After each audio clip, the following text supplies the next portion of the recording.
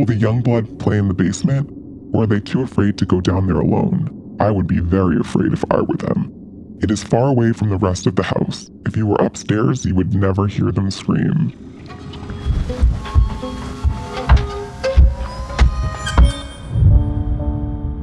Hey guys, welcome back to Dark House.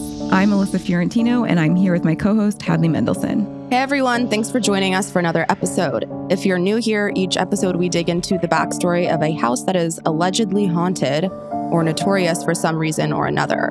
We'll talk about who lived there, who died there, and all of the events that led to its eventual infamy. Today we're discussing 657 Boulevard in Westfield, New Jersey, or as it's more commonly referred to, the Watcher House. The Watcher, of course, being the anonymous stalker who began sending threatening letters to the owners just days after they bought the house in 2014. Some of you may be familiar with this story already. Back in 2018, New York Magazine published a story on their website, The Cut, sharing the homeowner's story and some terrifying excerpts from the Watcher's letters. The article went viral, and eventually Netflix bought the rights to produce a series based on the story. That's actually coming out this October. Now, the letters are truly bone-chilling, and don't worry, I will be reading them all to you. But I think what makes the story so horrifying is that they never figured out who it was. Ugh. It's quite possible that the Watcher is still out there. Oh, I already have enough to be afraid of. Just wait until we get into it. Yeah. I feel like I'm excited to hear this because I definitely read the article, but I need a refresher. My first time rereading the article, which, by the way, if you have not read this piece, do it. It is one of my favorite stories of all time. But the first time I reread it this year, I was surprised how scared I was by the letters. Yeah. Like you said, I've read it before. And so I should have known what was coming, but reading them again was just wild. I remember them feeling really invasive. Yeah. Like it feels like someone is in the room with you when they're not supposed to be. Like I said, bone chilling, but we'll get there. Yeah. Okay. Because this happened during the age of the internet, there's been a ton of speculation online as to who the Watcher is. So today I'm going to tell you the whole story because there's so much more to it beyond the letters. And then next week, we'll be back with another bonus episode. Hadley and I will be talking to Professor Casey Lytle, who teaches psychology and sociology at Centralia College. He specializes in conspiracy theories, murder, and deception, so he's going to join us to go over all of the possible suspects and some of the popular theories floating around online to see which ones might actually make sense.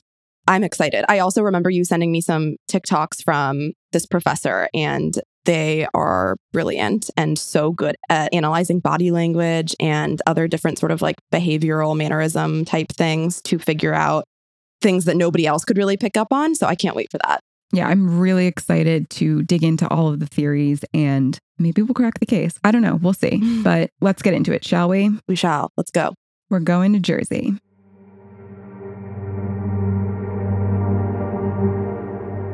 Our story today takes place in the small suburban town of Westfield, New Jersey. Westfield is about an hour drive from Manhattan, but if you don't want to drive, you can take the train. It also has one of the best public school districts in the state, so it's a popular destination for New Yorkers who are ready to settle down outside of the city. Fun fact, Westfield was the home of Charles Addams, the creator of the Addams Family.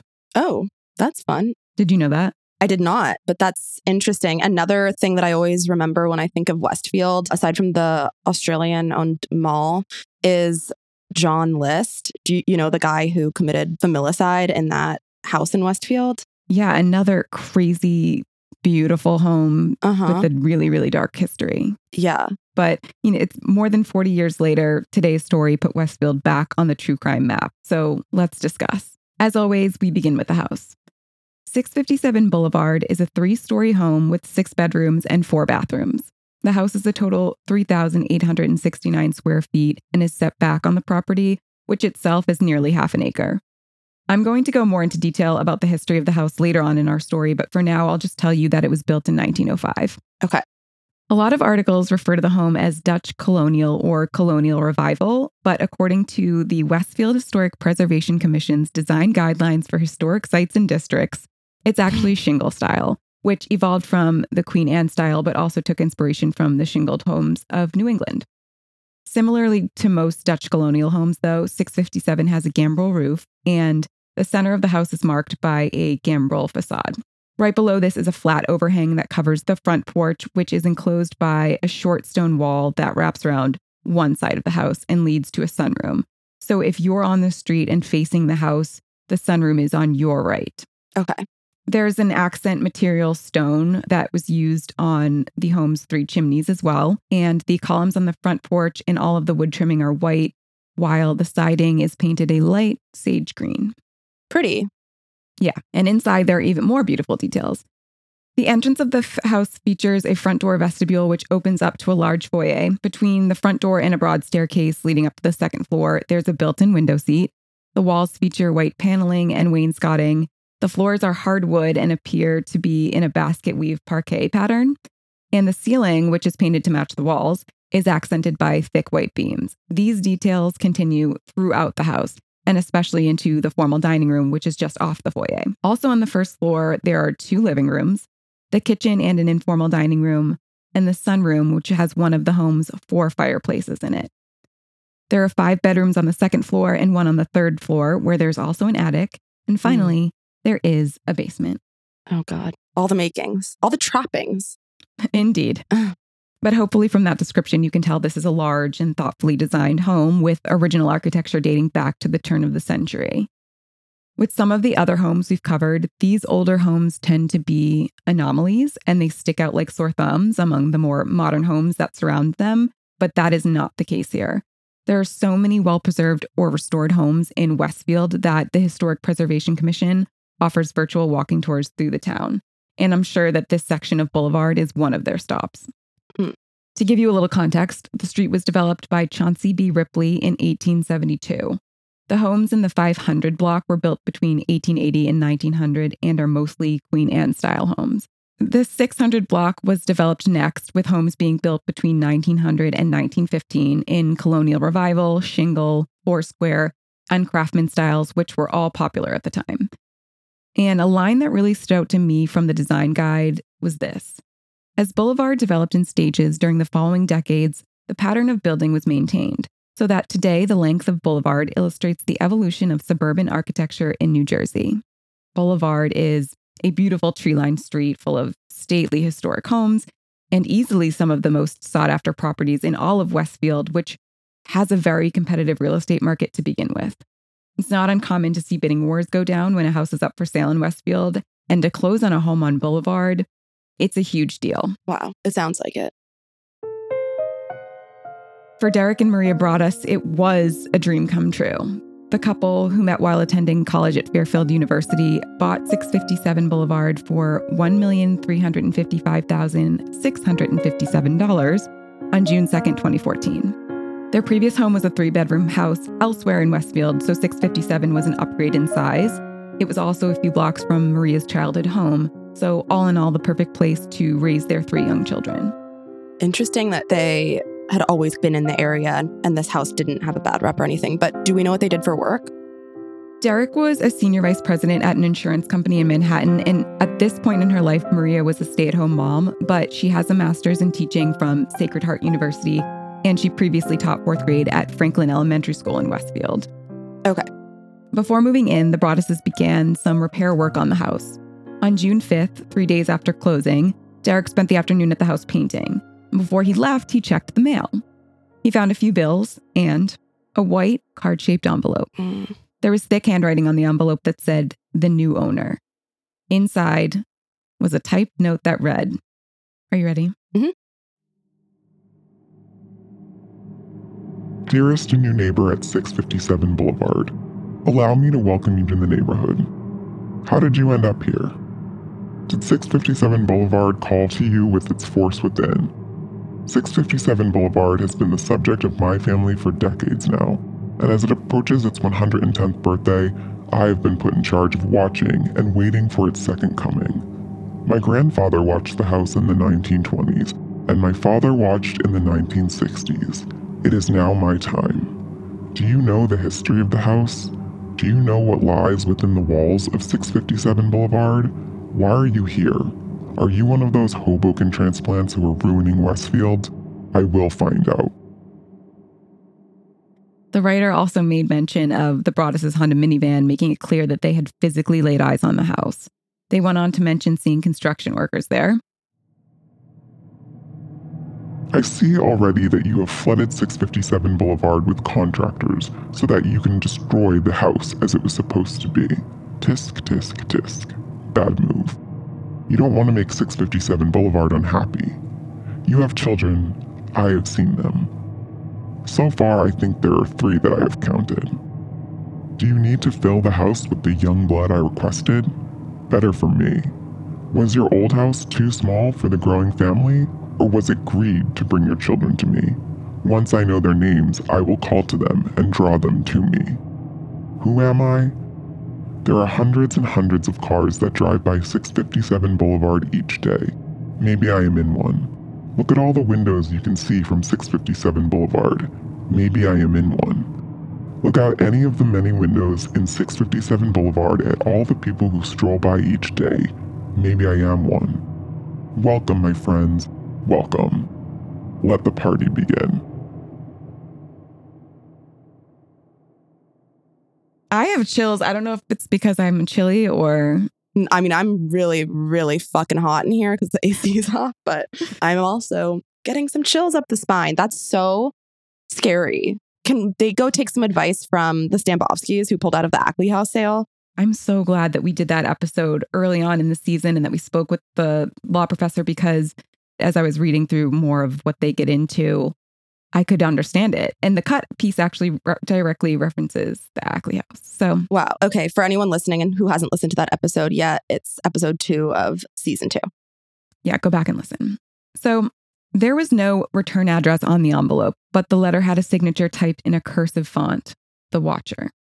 And I'd like to also just take a second here to mention that the full Watcher letters have never been made public. So we don't know how much of the letters that were missing, and it's a little unclear from which letter certain lines came from, but I've done my best to piece them together for our story today.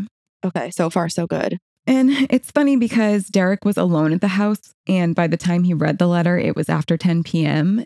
His reaction was to run through the house, turning off all of the lights, and I would have done the exact opposite. Every single light would be on. Yeah. He did also call the police.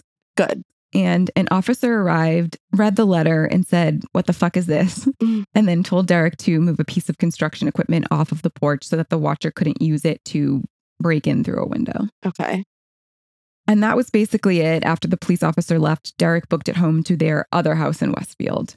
That night, he and Maria emailed John and Andrea Woods, the couple who had sold them 657, asking if they had any idea who the Watcher might be or why they had written, "I asked the Woods to bring me young blood, and it looks like they listened," in the letter. Andrea replied the next day saying that a few days before they had moved out, they had received a letter from the Watcher. The Woods' letter also included a mention of the Watcher's family observing the house for years and thanked them for taking care of it.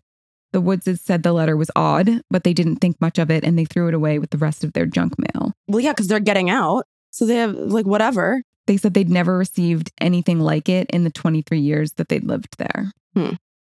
Later that day, June 6, 2014, the Woodses went with Maria Broaddus to the Westfield police station where they met with Detective Leonard Lugo. Lugo told Maria not to tell anyone about the letters, especially her new neighbors, who were all now suspects. 2 weeks later, on June 18th, 2014, the Broadduses received a second letter from the Watcher. Wait, how much later was that? How much time had passed? A couple weeks. Damn. Welcome again to your new home at 657 Boulevard. The workers have been busy and I have been watching you unload carfuls of your personal belongings. The dumpster is a nice touch. Have they found what is in the walls yet? In time they will. I am pleased to know your names now, and the name of the young blood you have brought to me. You certainly say their names often. The letter asked about one of the 3 children in particular whom the Watcher had seen using an easel in the sunroom. Is she the artist of the family? Oh, no. 657 Boulevard is anxious for you to move in. It has been years and years since the young blood ruled the hallways of the house. Have you found all the secrets it holds yet? Will the young blood play in the basement, or are they too afraid to go down there alone? I would be very afraid if I were them. It is far away from the rest of the house. If you were upstairs, you would never hear them scream. That's so fucked up. It's bad. It's really, really, really bad. But there's more. Oh my God. Will they sleep in the attic? Or will you all sleep on the second floor? Who has the bedrooms facing the street? I'll know as soon as you move in. It will help me to know who is in which bedroom. Then I can plan better. All of the windows and doors in 657 Boulevard allow me to watch you and track you as you move through the house. Who am I? I am the Watcher and have been in control of 657 Boulevard for the better part of 2 decades now. The Woods family turned it over to you. It was their time to move on and kindly sold it when I asked them to.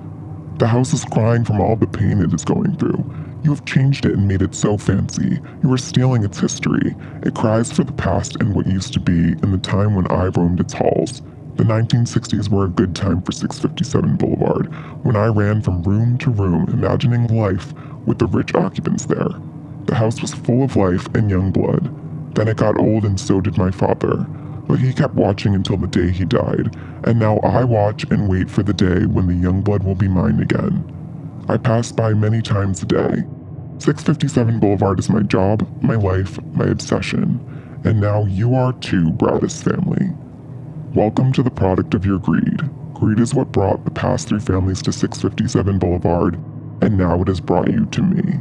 Have a happy moving in day. You know I will be watching. And by the way, I said Braddis because it's misspelled in the letters. Oh. Just an interesting detail. That's interesting to note.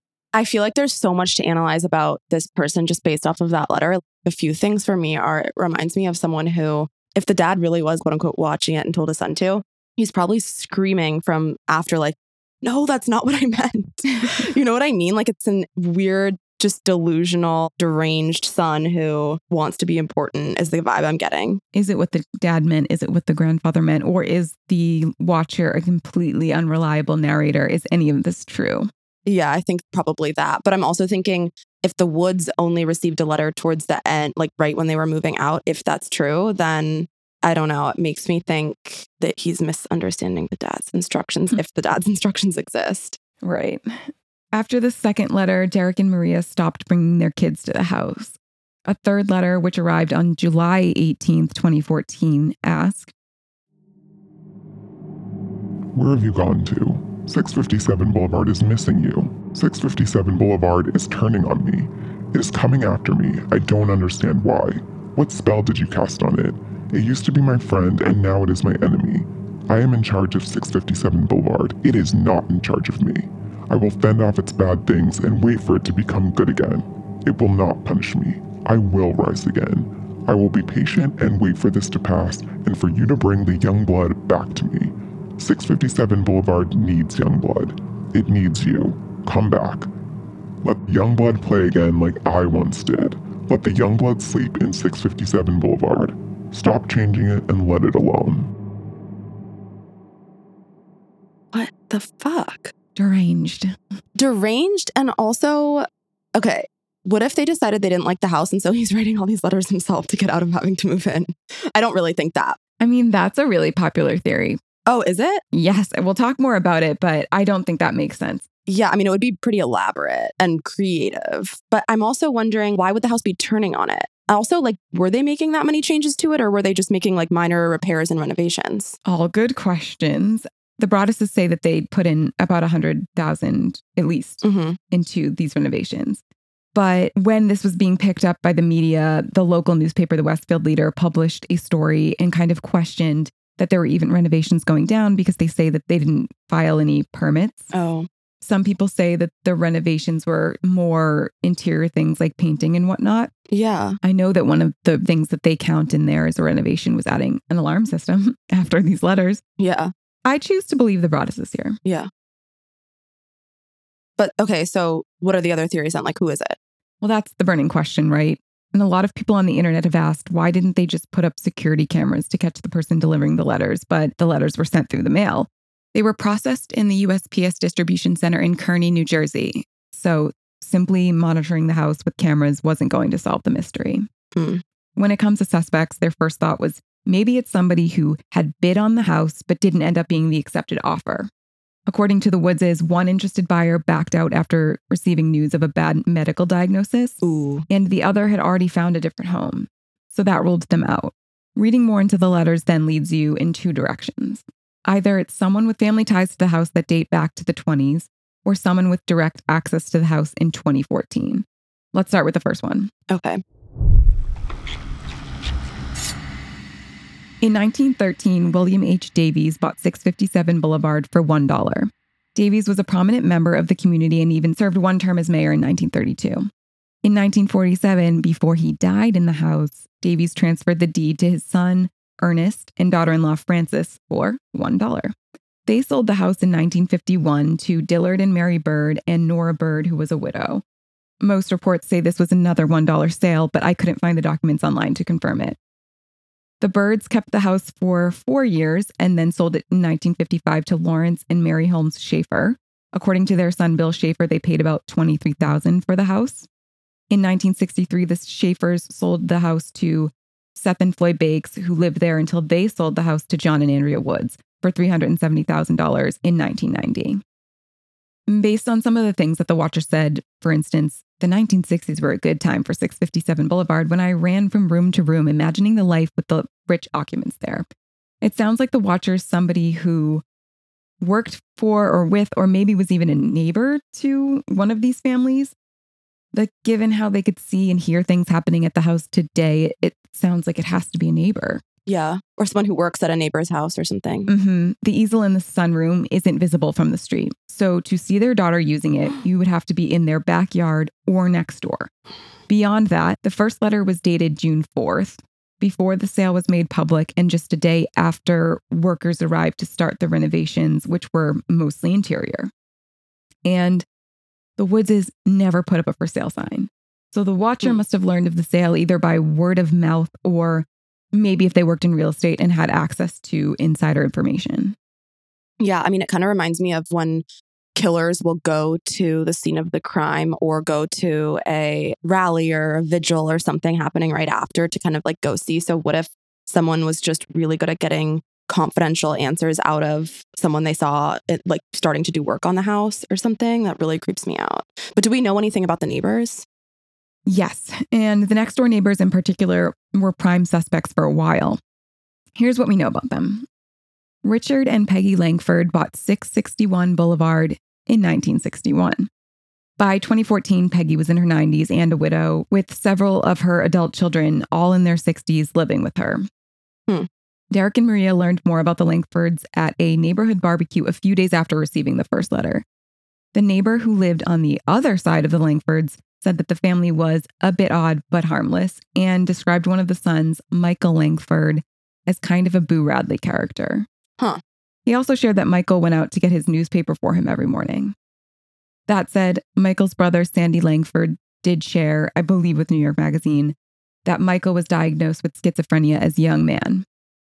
He was also known for doing strange things like walking through neighbors' backyards or peeking into windows of homes that were being renovated. Okay. You know. Mind your own is what I would say, but I don't know. The Westfield police brought Michael in for questioning twice, the first time within a week of the first Watcher letter. Michael denied knowing anything about the letters, but Detective Lugo told the Broadduses that the, quote, narrative of what Michael said matched things mentioned in the letters. But still, there wasn't enough or any really hard evidence to charge him, and with so little evidence in general, the police investigation didn't get very far. So the Broadduses launched an investigation of their own alongside the official one. They hired a private detective who ran background checks on the Langfords, but nothing suspicious came up. They also hired former FBI agent Robert Lenehan to conduct a threat assessment. And though he ultimately concluded that the Watcher most likely wouldn't act on the threats made in the letters, he did point out an interesting pattern. There were several clues in the letters that point to an older writer. For example, the letter was addressed to M/M Braddis, and the sentences were double-spaced. Oh, dead giveaway. Yeah. He also noted that the tone of the letters suggested the author was a voracious reader, and because of the lack of profanity, didn't seem to match the level of anger. The writer seemed, quote, less macho. Coincidentally, no fingerprints were found on the letters, but investigators eventually did a DNA analysis and found traces of female DNA, on one of the envelopes. Wow. With this information, investigators took a closer look at Abby Langford, Michael's sister. Not only did she live next door, but she also worked as a realtor. Ooh. So investigators thought perhaps she could have been upset about not being part of the sale and thus losing out on commission. They were able to procure a DNA sample from her, but it wasn't a match. Dang. So then what, did they give up on that family as suspects? Well, earlier on in the investigation, the Broadduses actually sent a letter to the Langfords saying they planned to knock 657 down. And they were hoping that this would incite some type of reaction if one of the Langfords was, in fact, the Watcher, but nothing really happened. So sometime after that, Lee Levitt, the Broadduses' attorney, met with the Langfords and their lawyer to show them the letters and photos showing how their house is one of few possible vantage points from which you can see the easel in the sunroom. The meeting was apparently tense, and the Langfords continued to deny that Michael or anyone else in their family was behind the letters. And eventually, the Westfield police told the Broadduses that they had officially ruled the Langfords out as suspects, but they never gave a reason for how or why. Okay, 2 comments. One, I think they're hanging on to the easel clue a little much. I get it, but we need a new clue. 2, it reminds me of in Bridgerton when they're trying to find out who Lady Whistledown is, and they're like, we need to find what kind of ink they're using in the printer. Well, I'm surprised that the type of paper, or they don't ever mention if it looks like a computer printed out. Yeah. The typing, or could it be a typewriter? I feel like that's a very obvious distinction, but it's never mentioned. Yeah, I doubt that. I guess if it were a typewriter, we would know. As far as the neighbors directly behind 657, Bill Woodward, the Broadduses' house painter, shared a creepy anecdote with The Cut. He noticed that the couple in the house behind 657 had a pair of lawn chairs oddly close to the Broadduses' yard. He said, "One day I was looking out the window and I saw this older guy sitting in one of the chairs. He wasn't facing his house. He was facing the Broadduses." It's unclear if the police were aware of this story or if they ever looked into the couple. Besides the Langfords, there's only one other official suspect, the gamer. At one point during the investigation, 2 detectives were staked out on Boulevard in a parked van, watching 657 with binoculars. Around 11 p.m., they noticed a car stop in front of the house for a suspiciously long pause. The car was traced to a young woman who lived in a nearby town and whose boyfriend actually lives on the 600 block of Boulevard. The young woman told the detectives that her boyfriend, who was living elsewhere at the time, played some, quote, really dark video games. One of the detectives also remembered her mentioning a specific character called the Watcher. What the fuck? The boyfriend agreed to meet with Westfield police on 2 separate occasions, but he didn't show up to either interview. Ugh. And the detectives thought, well, maybe this female DNA on the envelope could have been his girlfriend or some other woman who may have helped him seal the envelopes. There is a video game called The Watchers, but it came out in February 2020, and there don't seem to be any video games with characters named The Watcher that predate this game. But the girlfriend did say that, regardless of whether or not... They don't know for sure. Wait, well, then why did they say that? One of the detectives remembered her mentioning a specific character. That's what he remembers, but it could have been The Witcher or something. He might have heard her wrong, or he may have remembered incorrectly. Okay. There's also just not much evidence to go on, but I don't have this guy's name or anything. It doesn't seem like there would be an obvious enough connection for him to have a motive, but I'm going to save that for later when we review the suspects with Casey, because there's a lot more drama outside of the investigation that I need to tell you about now. Okay. To refresh you on the timeline, the 3 letters all arrived within the first 2 months that the Broadduses owned 657. Because of this, they never actually moved in. They had already sold their old house, so they had been staying with Maria's parents. But they were still on the hook for their mortgage and tax payments at 657, and they were denied tax relief by the town.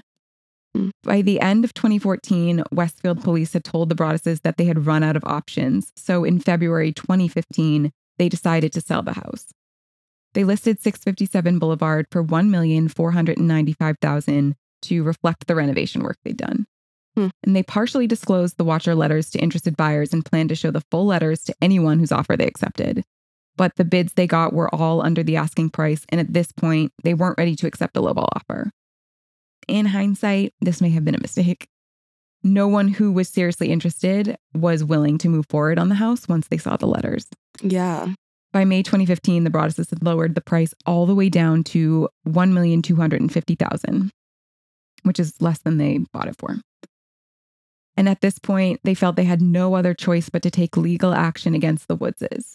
On June 2nd, 2015, a year after buying 657 Boulevard, the Broadduses filed a civil lawsuit against the Woodses, claiming that the couple had purposely concealed the letter that they received from the Watcher the week before closing on the sale. Yeah, that's kind of fucked up, honestly, especially when you talk about things like young blood. As a parent, I think I would get pretty territorial over not hearing that. Right. The Broadduses were seeking a full refund of the $1.3 million they paid for the home, along with the title to the house, renovation expense reimbursement of hundreds of thousands of dollars, attorney fees, and triple damages. So this is a hefty lawsuit. I do want to say, yes, it's really weird to not take a letter like that lightly and to not disclose it, but I think to say that they purposely concealed it, I don't know that I buy that, because if they did, why, when the Broadduses reached out to them on the night of June 5th via email asking about it, if I purposely concealed it in the first place, at that point I would continue to purposely conceal it. I wouldn't be like, oh yes, we did receive a letter, and I wouldn't go to the police with them. I just would have been like, never heard of it, you know? Yeah, I think it kind of depends on how you define purposefully concealing it, because if they did ask a question about like safety or anything and that didn't come up, I think they could probably use that to help their argument.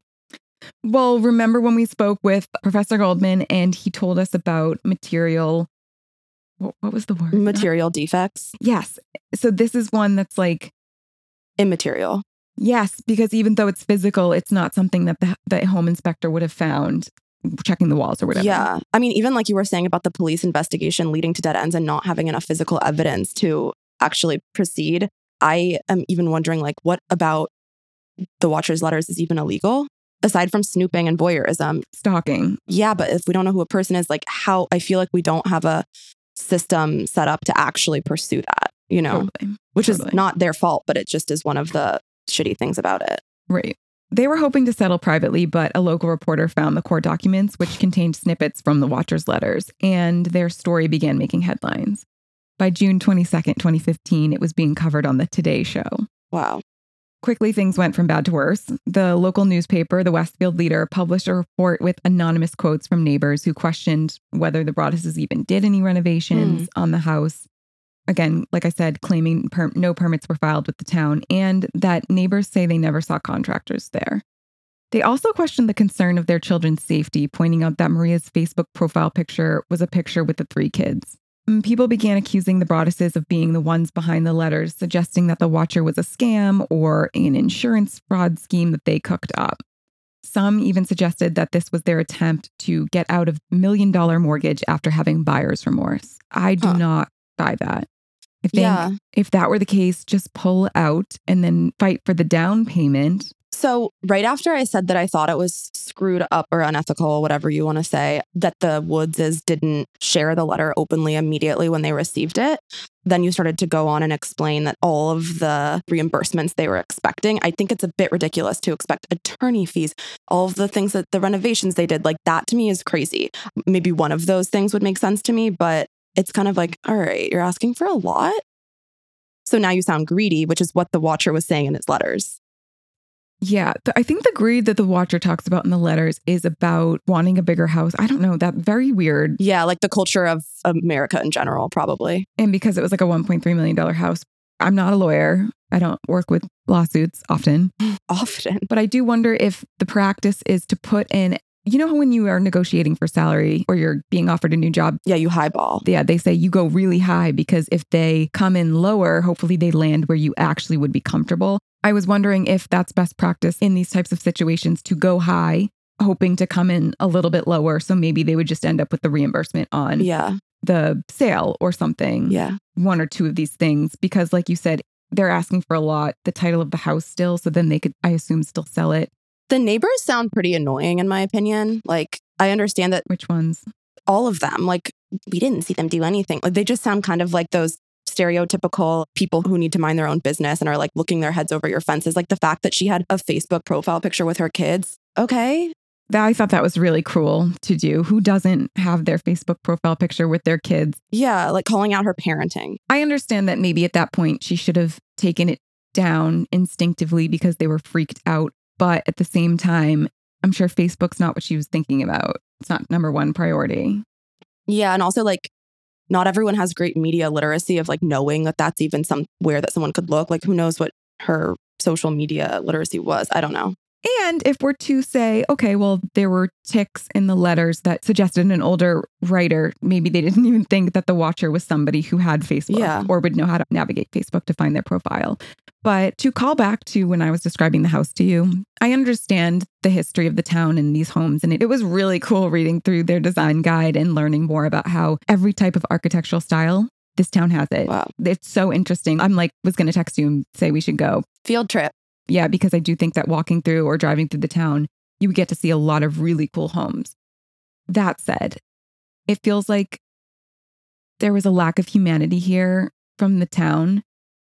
I understand that some of these residents were wanting to protect their own property value and their own maybe false narrative that the town was safe and their community had nothing to worry about. But it's just, anyways, back to the design guide. Sorry. The way that they have rules in place that if you're living in one of these, if you own one of these historic homes, you're not allowed to use synthetic siding. If you're replacing your blinds, it has to be perfectly sized to the window. Like, you can go through the design guide. There's a PDF of it online right on the westfield.gov website. And it's really strict, which I understand wanting to protect the integrity of the history of these homes. It's very cool that you can drive through town and see, like that quote said, kind of the way that architecture developed over the years. But at the same time, how do you not see that these people are suffering? Yeah.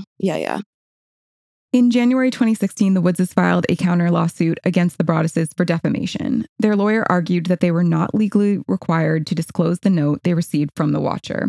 A judge eventually dismissed both lawsuits in October 2017, but this reminded me a lot of, again, that conversation that we had in the second episode this season about the laws, and there were not disclosure laws strict enough in New Jersey to, really say that the Woodses should have showed them this letter. It wasn't protecting the buyers. It was more for the sellers. Right. But Derek and Maria were dumbfounded. They could not imagine doing this to somebody else. And I think after a year, they were just so emotionally distraught and kind of pushed to this point. And like I said, I don't think that the Woodses were intentionally concealing it, but it could be said that so close to the sale of the home, why would they want to bring it up? And if you point out that those other two interested buyers had dropped out, like maybe they just wanted to move forward with this and they kind of brainwashed themselves into thinking this letter means nothing, we're throwing it away. Yeah, I mean, I also do think that when you're angry and there is no viable suspect and you need to take it out on someone, it makes sense to me that they would become this projection for it, but it also doesn't necessarily make it right. It's like when Rudy Altobelli tried to sue the Sharon Tate estate for the damages. You just kind of you're in a bad deal. But I want to say that whoever the Watcher is, and I don't think it's the Broadduses or the Woodses, they screwed both of these families over. Oh, yeah. But that was their intention. I guess so. Was it? I don't know. Because I'm kind of split between, was this just somebody with a mental illness who just was making things up? Or is it somebody who had a bit of a deeper, darker motive of maybe they wanted the house, maybe they wanted to lower the price of the house so they could buy it out from under the Broadduses? Is it somebody who hated the Woodses and wanted this very thing to happen, but then wanted the Broadduses to prevail in the lawsuit? So then the Woodses would be on the hook for all those damages? I don't know. That seems kind of far-fetched. I do think regardless of what it is, it's sinister. They were trying to scare somebody. As I mentioned before, there's one direction if you believe the Watcher as an honest narrator. Then you're digging for somebody with ties in this town for years and years and years. Hadley, I looked up everybody's family. Yeah. I was making family trees for these people. There was no one suspect that fit perfectly or had any obvious ties to say, okay, yeah, smoking gun, it's this family, or it was this house. What if it was even someone who had a business deal go wrong with the Broaddus father, and it wasn't someone even connected to the town, but it was just someone who was angry at this family? Well, I thought of that too. What if it was somebody whose child was in Mrs. Broaddus's class and they had a bad grade or something? But then I was like, it's 4th grade. Yeah. Anyways, 657 had been on and off the market continuously for 2 years with still no buyer. Derek and Maria had few options left, one being to sell the house to a developer who could knock it down and build two new homes in its place. The design is not good. They're not going to like that, the town. Oh, yeah, you bet. They thought they could get $1 million for the lot, but the subdivision would require an exception from the Westfield Planning Board. The two smaller lots would measure 67.4 and 67.6 feet wide, which would be less than 3 inches under the mandated 70 feet. When their application was reviewed in January 2017, more than 100 Westfield residents showed up to voice their concerns. One neighbor, who lived across the street from 657, actually hired her own lawyer to fight the proposal. Man, these neighbors are annoying. Crazy. The 4-hour meeting concluded with a unanimous decision to reject the application, which is pretty petty because the board had approved a subdivision at 1100 Boulevard in July 2016. And even the Broaddus's appeal of this decision was denied. That's why I wanted to include some of that information from the Historic Preservation Commission's Guide to Historic Sites and Homes, because it reiterates how much this town cares about the aesthetic and protecting these historic homes. And so I understand not wanting to lose this historical home, but so then somebody else buy it. Like, what the hell? Also, the Broadduses were insiders. They grew up, at least the Maria, she grew up in the town. So it's kind of strange that she's one of them, because I can picture them kind of wanting to be cruel to a newcomer from, like they said, Hoboken or whatever. But she wasn't. I know. And I tried looking into, my various suspects to see if any of them had gone to school at the same time as Maria had. And I couldn't find anything that quite lined up. Like, is this somebody who has beef with her from high school? Like, what is this? But again, most things don't connect so cleanly. Yeah. So yeah, it is really sad. But the Broadduses finally got some relief in February 2017 when they found a couple interested in renting 657. Though it's worth noting that the rent did not fully cover the mortgage. Mm. The couple had adult children and 2 large dogs and weren't afraid of the Watcher, but they did have a clause in the lease that would let them out of the contract should another letter arrive. And just as a reminder, there hasn't been a letter since July 2014. Wow. Okay. The renters moved in on February 1st, 2017, and just 2 weeks later, a 4th letter arrived. No. This is my favorite one. Okay, let's go. Violent winds and bitter cold. Dumb. No, this is why I love this one. To the vile and spiteful Derek and his wench of a wife, Maria. You wonder who the Watcher is? Turn around, you idiots. Maybe you even spoke to me, one of the so-called neighbors who has no idea who the Watcher could be. Or maybe you do know and are too scared to tell anyone. Good move. I walked by the news trucks when they took over my neighborhood and mocked me. I watched as he watched me from the dark house in an attempt to find me. Telescopes and binoculars are wonderful inventions. 657 Boulevard survived your attempted assault and stood strong with its army of supporters barricading its gates. My soldiers of the Boulevard followed my orders to a T. They carried out their mission and saved the soul of 657 Boulevard with my orders. All hail the Watcher. What the fuck? This is a loon. Here's where it gets really weird. It gets a little haiku-ish, okay? Maybe a car accident. Maybe a fire.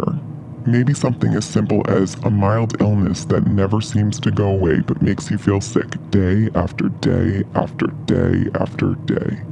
Maybe the mysterious death of a pet. Loved ones suddenly die. Planes and cars and bicycles crash. Bones break. You are despised by the house, and the Watcher won. Who are you to claim that you're in control of those things? I'm sorry, you're going to make the plane crash? Right. What? I think it shows that this person wanted to psychologically torment them. Mm-hmm. Make them so paranoid that when something random bad is happening in their life, they're thinking it's a result of, I don't know, not listening to the Watcher, or I bought this house and now people hate me. I'm not exactly sure. Yeah. They wanted to make them feel like the main character in a psychological thriller where they can't tell if it's in their head or if it's really happening. I feel like that's what they were trying to do. Total mindfuck. But also, they do sound like an older, kind of cruel, lonely person. Because until you started reading me the threats, it sounded funny and just kind of pathetic. Yeah. Violent winds and bitter cold. Who says that? Ugh. Turn around, idiots. The renter agreed to stay if the Broadduses installed cameras around the house. That ended up being the last letter from the Watcher, but on Christmas Eve 2017, several neighbors on Boulevard received their own anonymous letters. They were delivered by hand to people who had criticized the Broadduses online and were signed Friends of the Broaddus family. Good. Well, Derek Broaddus admitted to writing these letters in his interview with The Cut, and he said that he said that he hadn't even told his wife about them, but he maintained that he was not behind the Watcher letters. Okay, that makes me trust him a little more if he took accountability for the one iffy decision. Me too. And some people think that him admitting to these letters means that he was obviously behind the other ones. I'm like, are you kidding me? I just want to call him out for the signature. Friends of the Broaddus family. That was too on the nose. You have to be less obvious. Well, because I don't think he has it in him to be mean. Actually in the way that, malicious or like creative. Yeah. The Broadduses finally sold 657 Boulevard in 2019 for $959,000. That's a steal for that. Yeah. Well under what they paid and all of the costs that they had been paying for 5 years. The thing is what feels so different about this from other stories we've talked about is that it isn't an immaterial defect in the haunted house or a real crime happened here that just gives you bad vibes or weird energy and you don't want to live around that. It's fully like there is a stalker linked to this home. And so you're taking on the risk of inheriting that stalker, really. So it's a very different type of immaterial issue with the home. You know, it's a different type of risk. And it doesn't help that the Woodses only ever received the one letter and that all of the families that had been in it prior to the Woodses say nothing ever happened. They really enjoyed it there. Yeah, because they probably raised a freaky man who now is sending them. Although I kind of think it's a woman. I really can't wait to talk more about it. Well, the new owners are Andrew and Allison Carr, and as far as we know, they have not received any letters from the Watcher, who is possibly still at large. When you were hearing about the new owner, Andrew and Allison Carr, are we sure that they haven't received letters, or is it just that they haven't come forward saying that they have? If they got anything, they haven't come forward. But I wonder if there's anything about them on paper that makes them different. I mean, they both sound like pretty standard, normal families.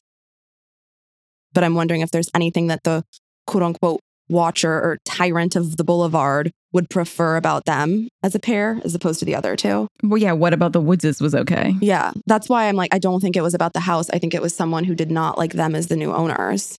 I do think it was about that. Huh. Why do you think that? If it was someone who just had some type of vendetta against them, couldn't they have figured it out by now? Wouldn't you know who was so mad at you they would do that? Plus, this just feels so specific for the end goal to be revenge. I think that the motive had to be wanting the house. But then my question is, who could want a house so badly that they could do this? I kind of don't care who wrote the letters anymore. Because I'm like, if they stopped doing it and they didn't ever actually hurt those kids or the parents, then I'm kind of like, okay, what can we learn about it for the future? What does it tell us about these types of communities and also the kind of person who wrote the letter? What else could they be capable of down the line if they did something this sadistic and manipulative? I don't know. Totally. And those are all great questions that you and I won't be able to answer alone, which is why next week in our bonus episode, we'll be talking to special guest Casey Lytle. Casey is a psychology and sociology instructor who specializes in murder and deception. He'll be joining us to go over all of the suspects and theories around who could have been behind the Watcher letters and to hopefully help us get a better understanding of the type of person who could be capable of writing them. One thing that I'm excited to talk to Casey about is I was looking at his TikTok and he has so many interesting takes on the Brian Laundrie, Gabby Petito tragedy, murder. I feel like he's going to have some really interesting things to add here. And then maybe we can also ask him questions about some of the other cases that he's looked at if there's time. Oh, definitely. You know, I want to ask him about other cases. But speaking of time, that is all we have for today. So thank you all for listening. We hope you enjoyed this story. If you did, Hadley and I would so appreciate it if you could take a minute and let us know in an Apple Podcast review. We love hearing your thoughts on each episode. You can also DM us on Instagram, either on our personal accounts, which both of ours are just our full names, or you can message us on the Dark House account, which is @Dark House Podcast. We'll be back with more on The Watcher next week, so stay tuned.